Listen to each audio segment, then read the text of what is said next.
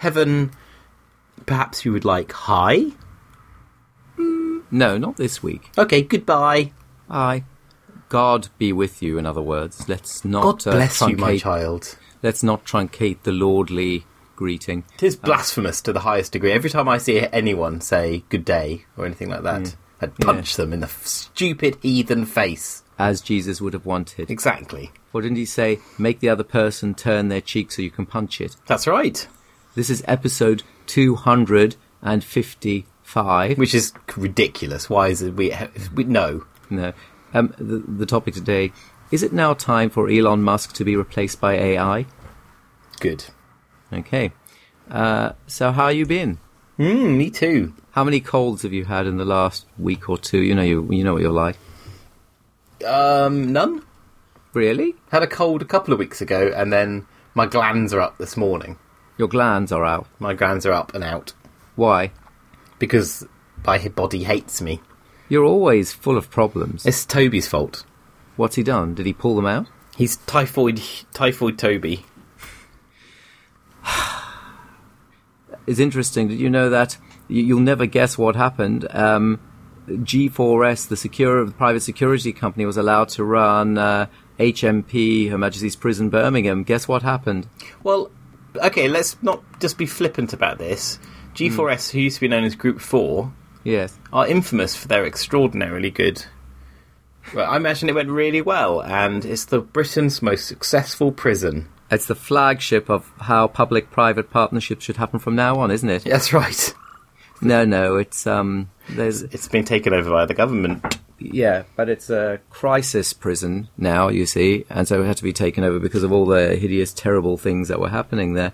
Now, what's interesting about that is earlier on this year, the East Coast Main Line, railway line, had to be taken over by the government as well. Maybe by the time Theresa May's finished, most things will be nationalised. That would be funny. Yeah, then Jeremy would have nothing to do when he becomes Prime Minister. But then he'll be so sad. There'll still be plenty of Jews to eradicate, don't worry. It's true. What's amusing is that... It better be.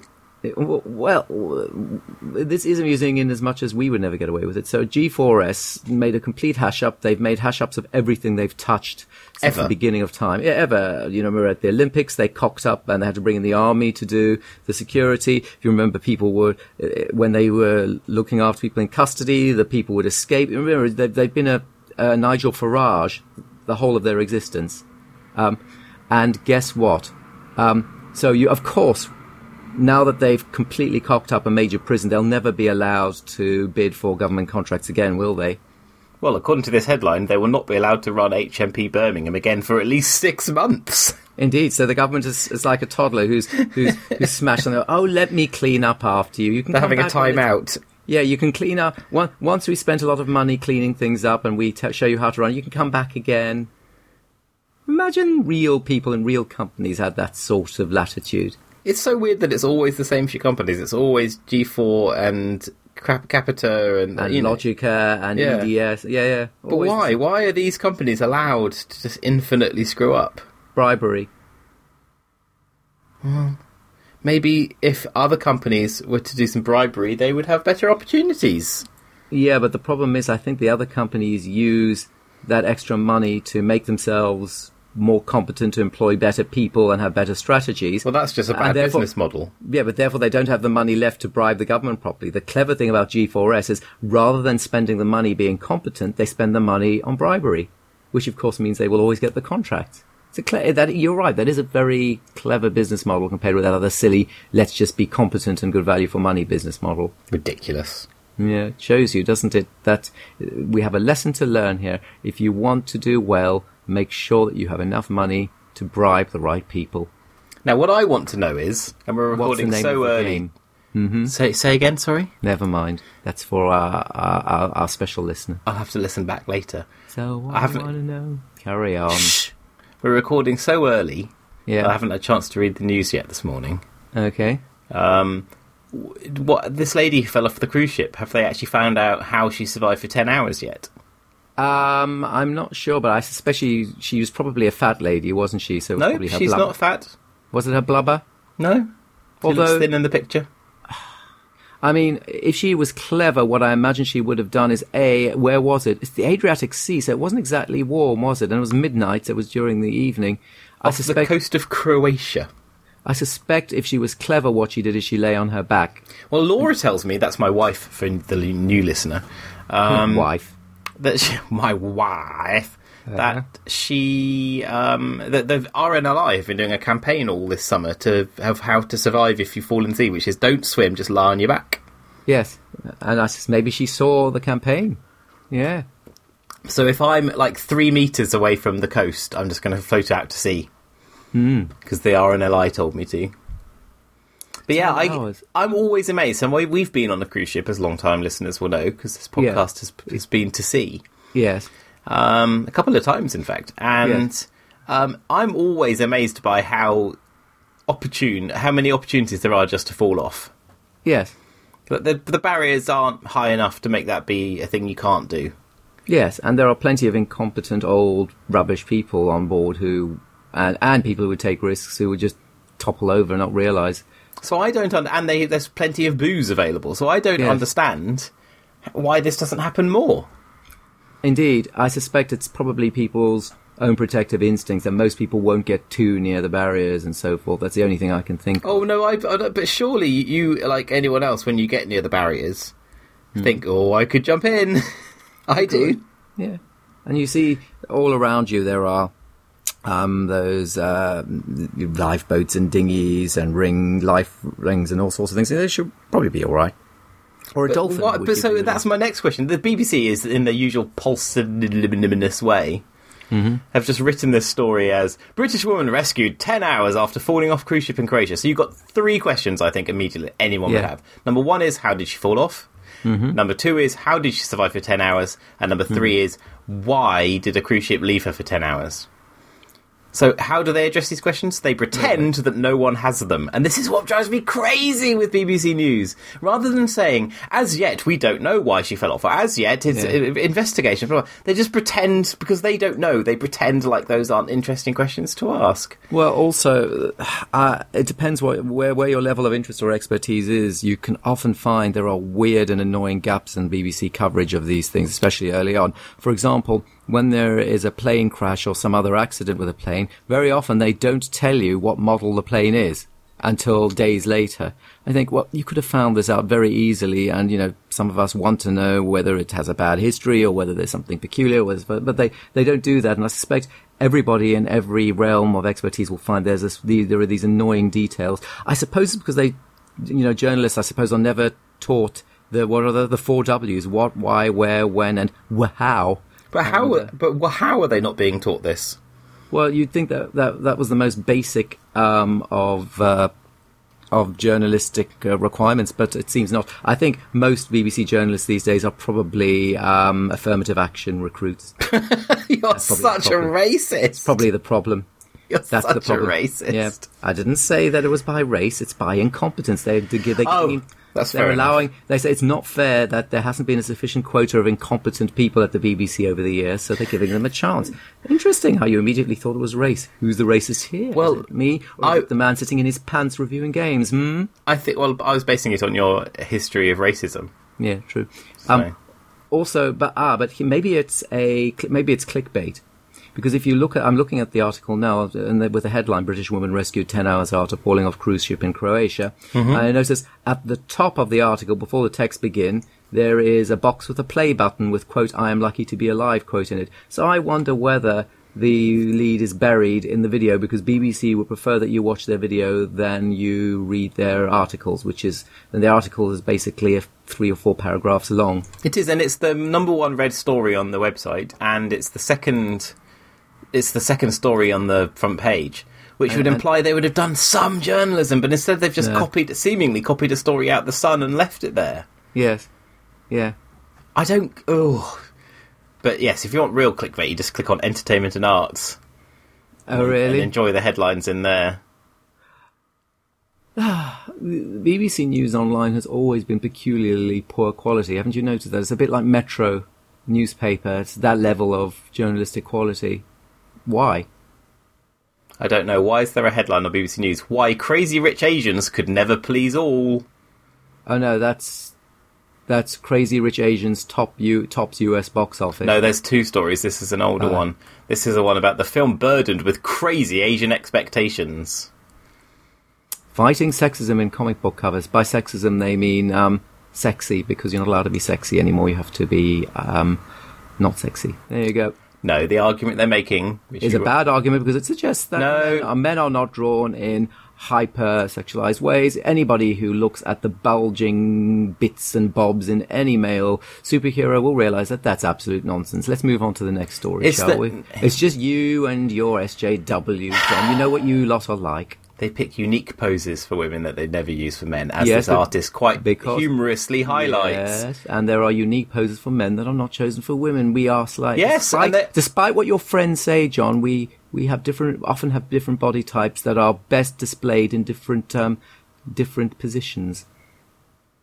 So what? People are forgetting base aesthetics and thinking that base aesthetics are part of the big hegemonic conspiracy. Stop your nonsense now and just enjoy different people's bodies when they're pinned into a rack like butterflies. And then I imagine you also want all this nonsense about people being kind to each other to end as well.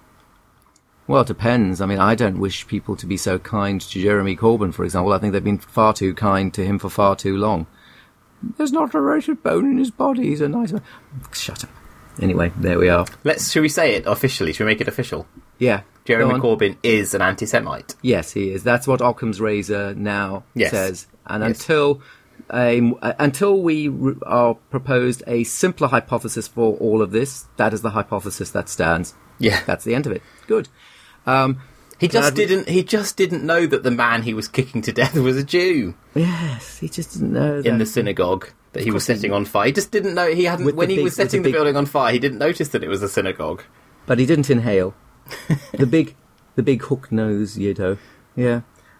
He's got a big hook nose though. Yeah, but it's a Roman nose, isn't it? It's funny. He couldn't even say Judeo-Christian. He said Romano-Christian heritage. Did he really? Yes. That's amazing. I think the clue was when both his brother and his child are virulent anti-Semites. I didn't know about that. Oh yeah, his son is massively so. I think the clue, okay, you mustn't blame the father or the son, but when the whole family basically is, and he's doing this, and he's giving money to Holocaust deniers, and.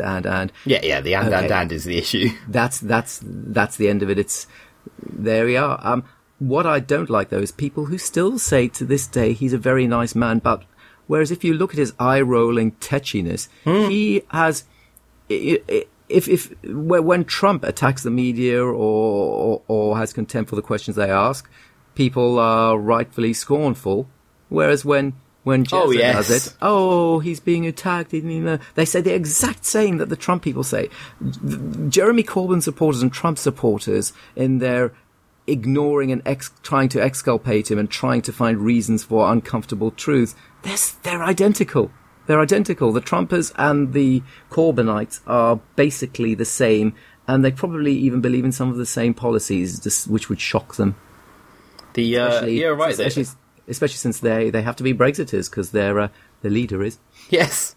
And I love how so obviously I've lost literally hundreds of followers from on Twitter from being rude about Corbyn. Good. And good riddance. And I always say, well, what about his position? If any of them tried to argue back rather than just, I always say, well, just tell me about how you endorse his position on Brexit. And they so everything else they've got an answer.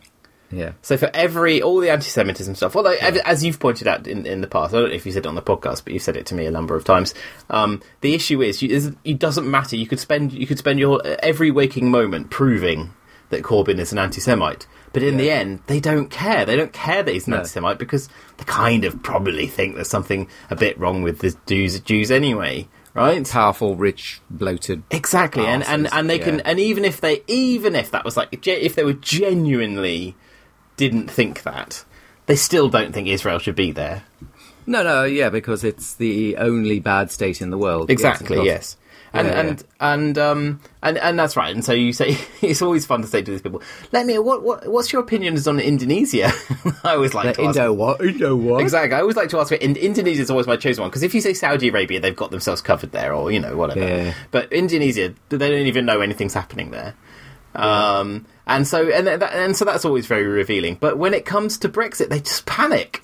It's really funny. They just start screaming insults or block you. Because that's where the cognitive dissonance completely... Because their fake chimera of a creation that they've created called Jeremy Corbyn, Jeremy Would you describe it as a golem? Yeah, the Jeremy Corbyn version of Jeremy Corbyn doesn't support Brexit. So that's right. It just doesn't compute, and so it's like in Star Trek or whatever, with the smoke coming out of the does not compute, no, illogical, Captain, illogical. And that's basically what happens when you confront them. I mean, it is getting quite ridiculous. Do you hear about the former Labour MP that was suspended after his little posts where he said, this is Jim Sheridan again, one of your Scots who they tend one of my Scots. Yeah, I'm half Welsh, man. How do I get Scottish? For almost all my adult life, I've had the utmost respect and empathy for the Jewish community and their historic suffering. No longer, due to what they and their Blairite plotters are doing to my party and the long-suffering people of Britain who need a radical Labour government. There you go. That's amazing. I love that. It's kind of right. I kind of thought the Holocaust was probably a little bit over the top, but now they can go and screw themselves. And then I of course I love the Len McCluskey, the Union General Secretary. You heard what he said as well. He's very angry about Jewish leaders who have inexplicable, intransigent hostility to Labour. It is inexplicable, isn't it? Irresponsible fear-mongering. They raise proper concerns, but they have simply refused to take yes for an answer, he said. But the weird thing is, he was telling Corbyn that he needed to sort this out and root out anti-Semitism, so he's flip-flopped rather a lot. Who knows? He said, he said something like, why have they not taken the wonderful olive branch that we've given to them? It's like, come on, he says, I'm at a loss to understand their motives. They should abandon their truculent hostility. There you go. Goodness me. Well, I would recommend... So I was... So, John, that's the sort of language you should use when you're trying to end a crisis, isn't it? Abandon your truculent hostility. I don't know what your motives are, etc. There you go. Well, look, we have a Jew live on this programme right now. What are your motives? Can you imagine that to take over the world and drink all your blood? Can you imagine that sort of language being used by any other minority in the world? It's just extraordinary. And that's the telling thing, I think. And that's always my argument. I don't believe that anybody should get special treatment, but I'm asking for consistency. If you are going to be attacking the problems with the state of Israel, which of course there are many, many, yes. Make sure that you realise those same problems happening in Yemen and various other countries of the world to a much greater extent, often, which you ignore. If you're going to treat a minority in a country in a specific way, don't single out one that you then suddenly allow a barrage of insults to get through, which you wouldn't through another. I'm just asking for consistency here. That's it. If the consistent, and I'm actually prepared to say, it's a bit like people say, when I attack people who fetishize certain languages, like Welsh and so on, minority languages, I say, let's at least be consistent. And people think, okay, well, I'm being an English language supremacist. No, that's not the point at all. If the world suddenly decided, or the majority suddenly happened, that Spanish became the lingua franca, which it may well do, then I would suggest everybody should learn Spanish and shut up, which is one of the reasons why I learn Spanish. So it's just that I want a certain level of consistency and a certain level of level-headed rationalism here. And if you're going to then be hypercritical of every minority, which I think there is reason to be, then be it across the board. Or don't. But don't be like Len McCluskey, who says this and wouldn't dare say it about anybody else, because that just leaves tangled ends and bad historical precedent. Anyway, it's interesting. Gordon Brown's told told Corbyn to pull his socks up now as well. Remember Gordon Brown? He was a bit grumpy. He was, wasn't he? He called that bigot a bigot. Yeah, he was grumpy, and he sometimes looked quite dour. He did, didn't he? He had that dodgy eye. Couldn't trust him. Thank heavens we were rescued from his disastrous prime ministership. It's so funny how he was... Don't forget he was never elected, which is, the Theresa May problem. Mm-hmm. So it was never good that he was prime minister. It was very undemocratic that he was prime minister. But I don't care about democracy. It doesn't work. It doesn't work. I know, you're right. Yeah. But here's the thing I want to say. I had this thought yesterday. I was listening to an episode of The Reunion on Radio 4 yesterday morning. And it was Auschwitz. I don't know if you ever heard of this. Auschwitz? Yeah. It was Auschwitz survivors. And it was... Okay, well, I don't know if you've ever heard of it. Is that some reality TV show? It was very much like Love Island. Okay, Love Island. Yeah. Okay.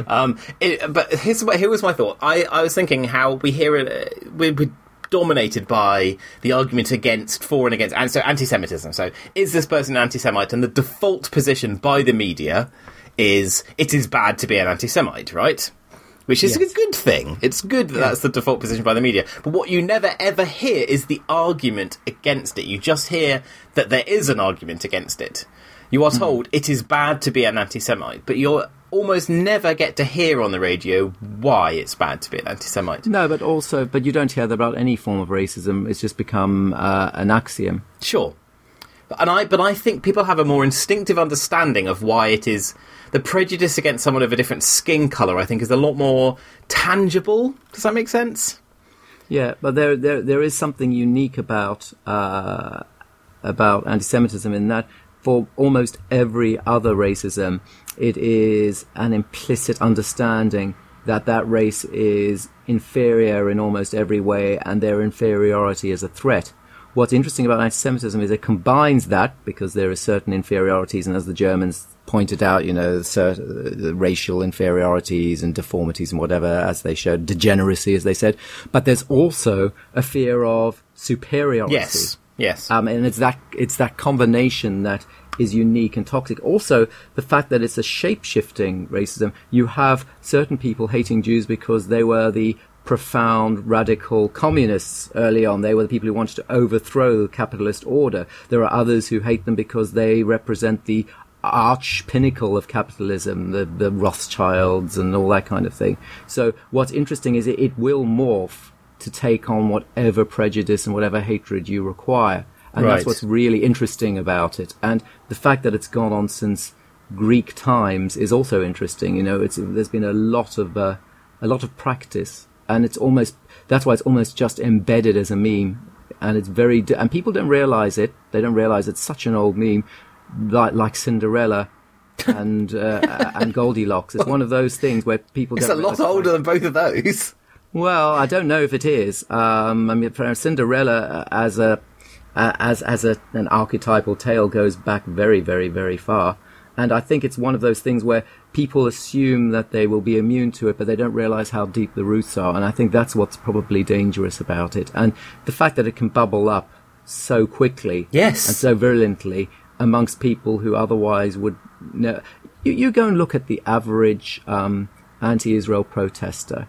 There is an almost sexual thrill they're getting out of opposing this that I've never seen in any other political oppositional group. There are people who go and I've seen them go, much fewer sadly, go outside the China embassy and oppose what they're doing to various people. There are people who oppose the treatment of the Rohingyas, and it's always quite a sort of quiet, almost depressed opposition. You go outside any anti-Israel thing, and people are basically having orgasms of hate.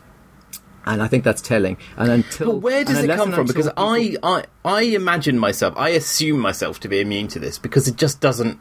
It's illogical. I've never had a prejudice against Jewish people. I've never understood the motivations behind one. It's never occurred to me. The closest I ever got was in the 80s, hearing loads of Jews are tight with money jokes on the telly. and then going, and then, but I also heard that Scots were tight with money jokes on the telly. So that was the closest I ever got to even hearing the prejudice, let alone understanding it. So why? Why are these people getting this when I'm not? I guess it's where the right buttons are pressed at the right time. And I just you weren't in that position to have it, and which is good. I don't necessarily believe in inherent institutional racism and all that kind of and unconscious bias. I just believe that the soil is there and plants can be grown in it when it's tilled and fertilized. That's the kind of way I look at it. It doesn't mean that everybody is. I don't like that kind of original sin notion of... Well, it's almost an excuse, isn't it, at that point? Yeah, I don't believe in the original sin notion. I think, look, everybody is certainly capable of prejudice, and so they should be. It's a very useful shortcut evolutionary tool. If you need to make quick judgments about what's going to make you safe and you see something or somebody very different from the normal situation, those who probably ran away rather than integrated them into their lives were probably less likely to die of novel diseases and things like that were introduced. Right. So there is a rational basis for a certain fear or suspicion of the other, of something novel. I think overriding that is probably useful and important to realize that we have this fear, we have this distaste of the other. That's perfect part of our evolutionary baggage, but we have another part of our evolutionary baggage called the frontal lobe, which we can use to temper that down.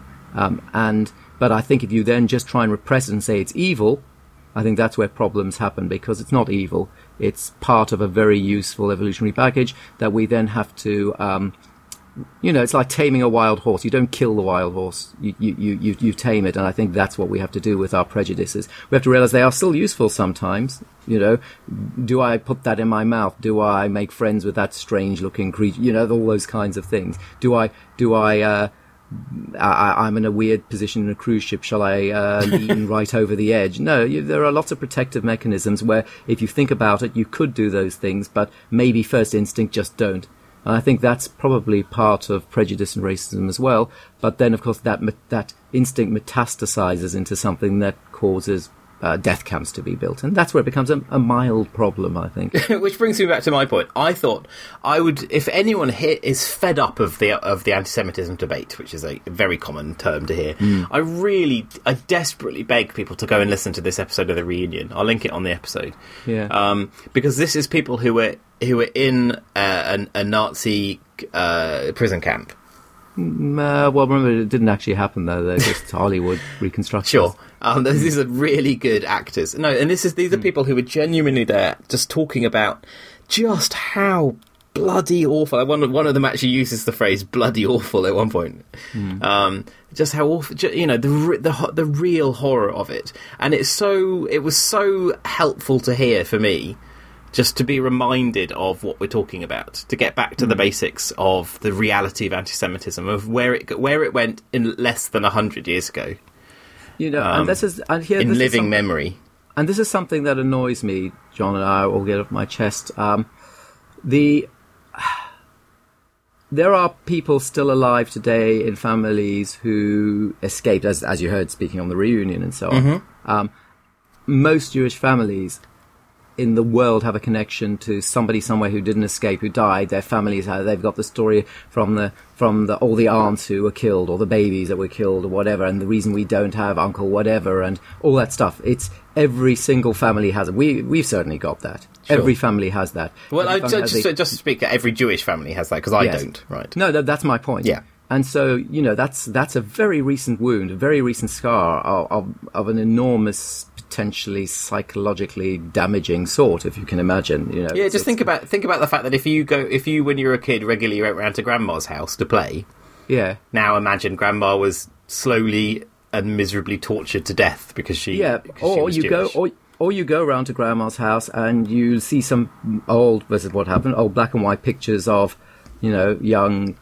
Her nephews and nieces and aunts or whatever, and you say, oh, what happened to those people? And then there's a cough and, oh, okay. Now, here's the Nanny, issue. why have you got that tattoo?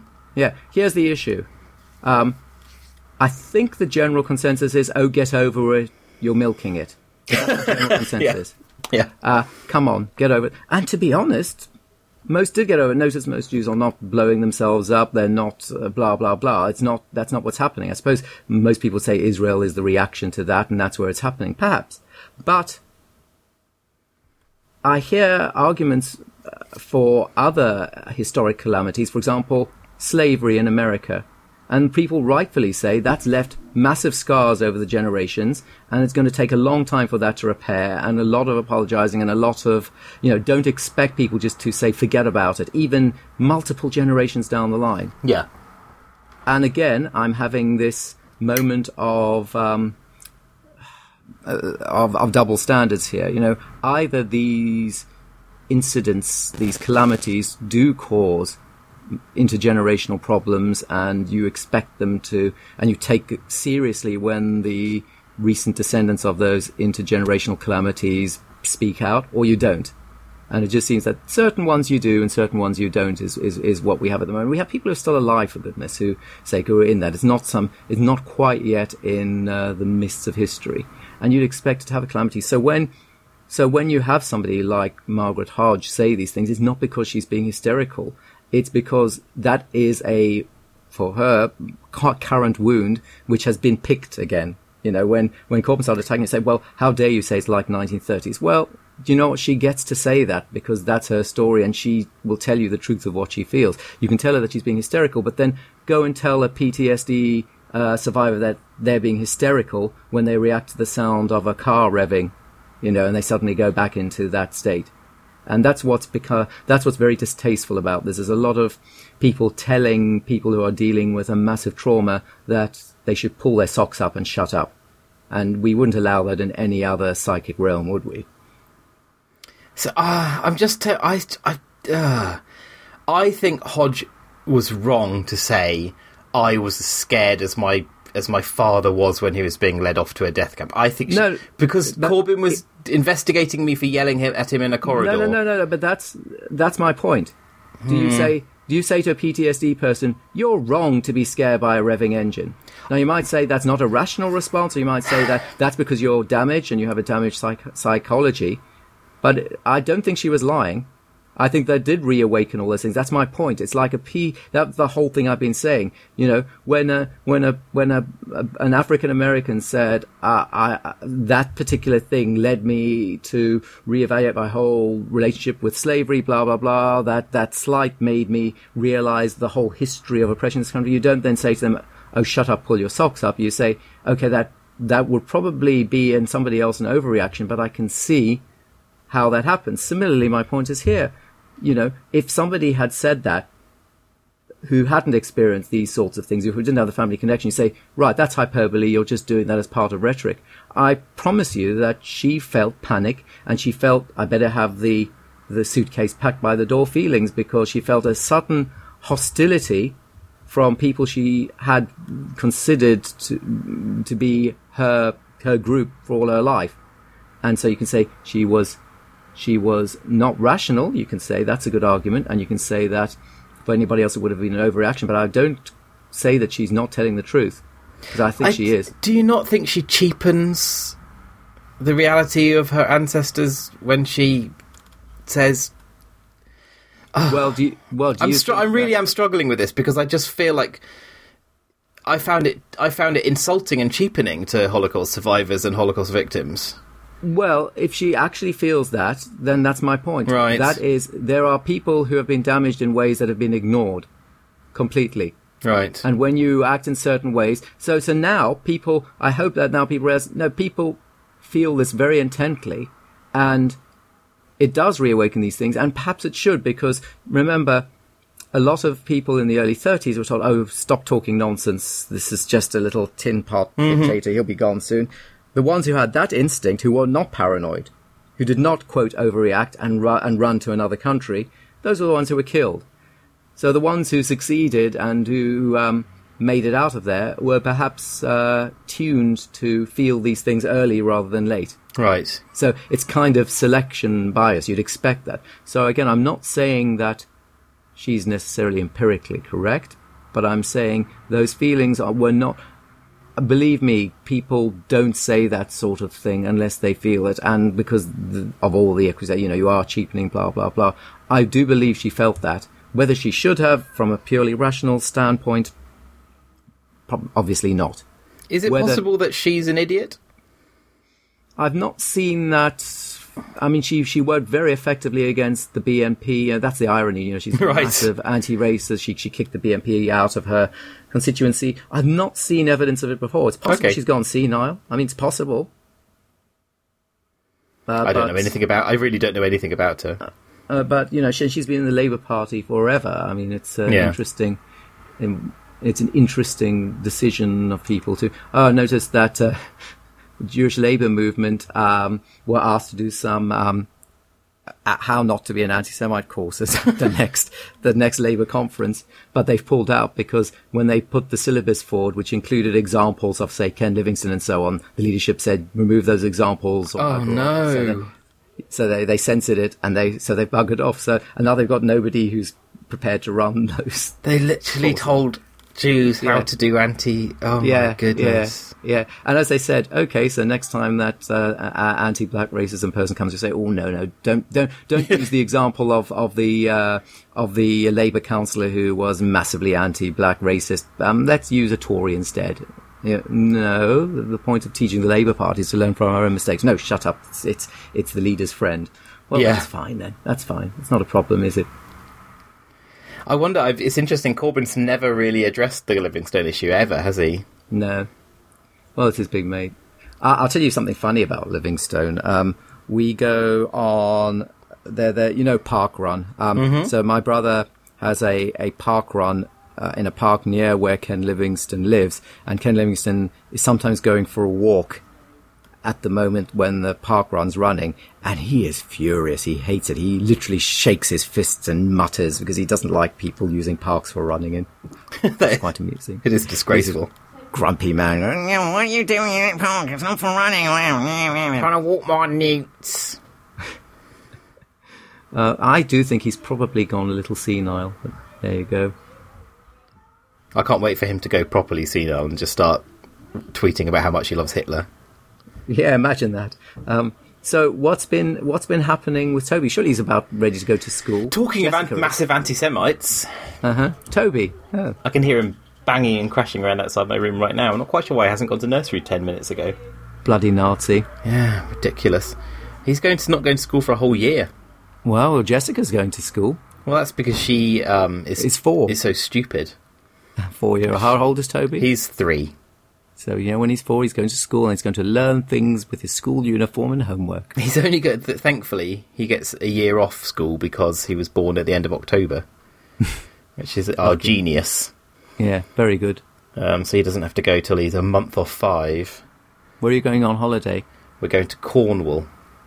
Oh, yeah, you're taking out a second mortgage then? No, we found this, it's not cheap admittedly, but we found this amazing cottage that's toddler friendly.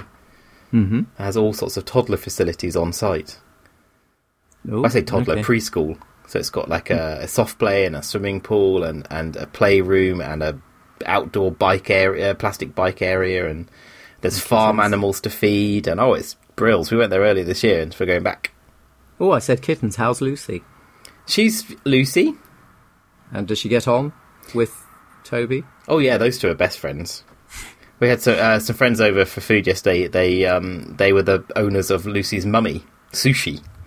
Sushi. Yes. And so Dave was giving Lucy a cuddle in the garden, saying hello to her, giving her a stroke until she bit his hand. That's a cat, isn't it? Yes. I'm done now, ba-chomp. Oh, my goodness. Is there any game that I should be playing? Oh, yes.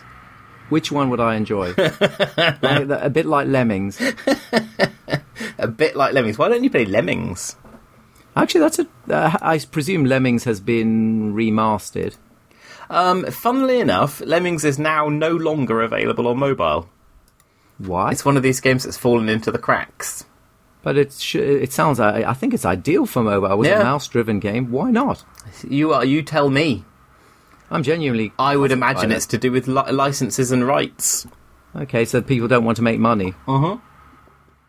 But has it been remastered? It was, yeah, a while back it was, yes. The pixelated art was and the music was the charm of it, so I'm not sure. I think I prefer the original, but... Oh, no, not remastered like that, no. Just made to work on modern machines. Let me just find you the latest. With 3D. Oh, they made Lemmings 3D back in the olden days. That was in 1995, and it was rubbish. Yeah. Yes, it was released for PlayStation Plus in 2006. That was the last time there was a Lemmings release, was 2006. Weird. Well, you've got to understand what happens to these things is they fall into copyright hell. You're such a fan of copyright, maybe you should think about that. I'm so glad that copyright's working perfectly. Oh, no, hang on. There's a Lemmings Touch in 2014 on the PS Vita. The PS Vita. Good. Glad to hear that. So there are games like No One Lives Forever, which people absolutely adore, and no one is able to sell because no one knows who owns it. It's someone between Fox, Activision, and another company own it. Is Activision still extant? Yeah. And is it the same Activision? Yes, Activision is the same Activision. They make like all their Atari. money by releasing Call of Duty once a year. Right. And Call of Duty makes literally $2 billion a year. Okay. So they That's all don't they need to worry about anything else now. So yes, but there are companies like Atari which are just... Oh, I think we describe Atari as the monster wearing the skin of Atari. Oh, by the way, I've had a few flights recently because I've been to the US and then I had to go to a Greek island for a You had weekend. to? I had to. You were It was a kidnapped to business. take it to Greece. No, it was a business thing, so I got paid to do it. But Grief. which I shall tell you. But so I had lots of flights, and so I decided to choose one of those television series that everybody had talked about for 8,253,000. Let me guess. Let me guess. Breaking Bad. Correct. I guessed right. Any good? I've never seen it. Yes, it's good. Oh, I was really hoping you'd be rubbish. Sorry, I quite enjoy it. Sorry. Curses. Damn it. How did you guess? I just guessed it was that or The Wire. Those are the two No, don't be that ridiculous. no one's ever seen. Nobody watches The Wire, really. No, Breaking Bad's very good. It's on Netflix. Watch it, I guess. That's what I would suggest. Okay. Yes. Go on then. Okay, now? Now just watch it, yeah. Hang You on. enjoying it? Hang on, I'm just opening Netflix. Yeah. There you go. Don't watch... Oh my goodness, I started watching Disenchantment, the new show What is by Matt Groening. Don't be ridiculous. That's by Matt Groening. It was so bad. I could barely make it 10 minutes in. It was Really? You just don't say. the worst. Gosh. What a surprise. He's usually so good at everything he does for millions of years. Hang on, I'm just putting my headphones to the microphone so you can hear. Okay. Let me just jump ahead.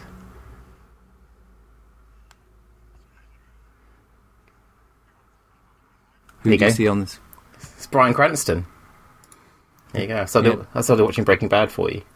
There you go. Good. And then you can continue until it's finished. Right. In the meantime, stop so we can say goodbye to the listener. Okay, I've 'Cause paused it now. I've got some work to do, so let's say goodbye. I've got some giant inverted commas work to do. Enjoy playing your video games. Oh, wish I've got to write about them, not play them today. The worst. Get Toby to do that. Yeah. I like this game. Not colours fun. There you go. You've got the job. Thank you. Right. Bye-bye. Bye. Have fun.